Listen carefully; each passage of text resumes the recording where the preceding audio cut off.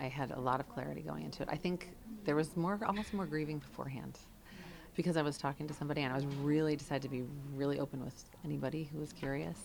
I talked a lot about that grieving process or talked a lot about, my fears and the losses and things that weren't going to happen ever. And there was afterwards, but I don't think it wasn't as severe as I thought it would be and as maybe it could have been. I think because I was 48, I had spent probably 5 years thinking, I'm probably getting close to the end of being able to have kids anyway. Could I have them if I wanted to have them? What if I met somebody and I wanted to have them? So I'd been dealing with that. I think if I'd been younger, it would have been a lot harder. But even still, I still was getting my period, and all of a sudden I wasn't. I came out of the anesthesia, and I was different.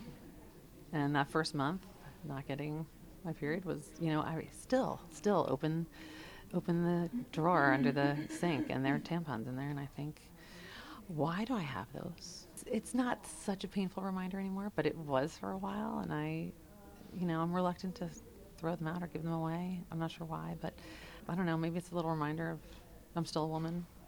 That is what makes you internally a woman. It wasn't a small adjustment. Everything, little thing that might happen because of age might happen for, whatever reasons I attribute to menopause. Like if I don't sleep well, if my skin is dry, if I have a headache, if I can't remember something. That's probably the thing that's bugging me the most right now is if I can't remember someone's name or remember where, I'm supposed to do something or where my keys are. I think that's got to be that menopause. And is it worse because it was immediate? I didn't have time to get used to it. It just happened all at once.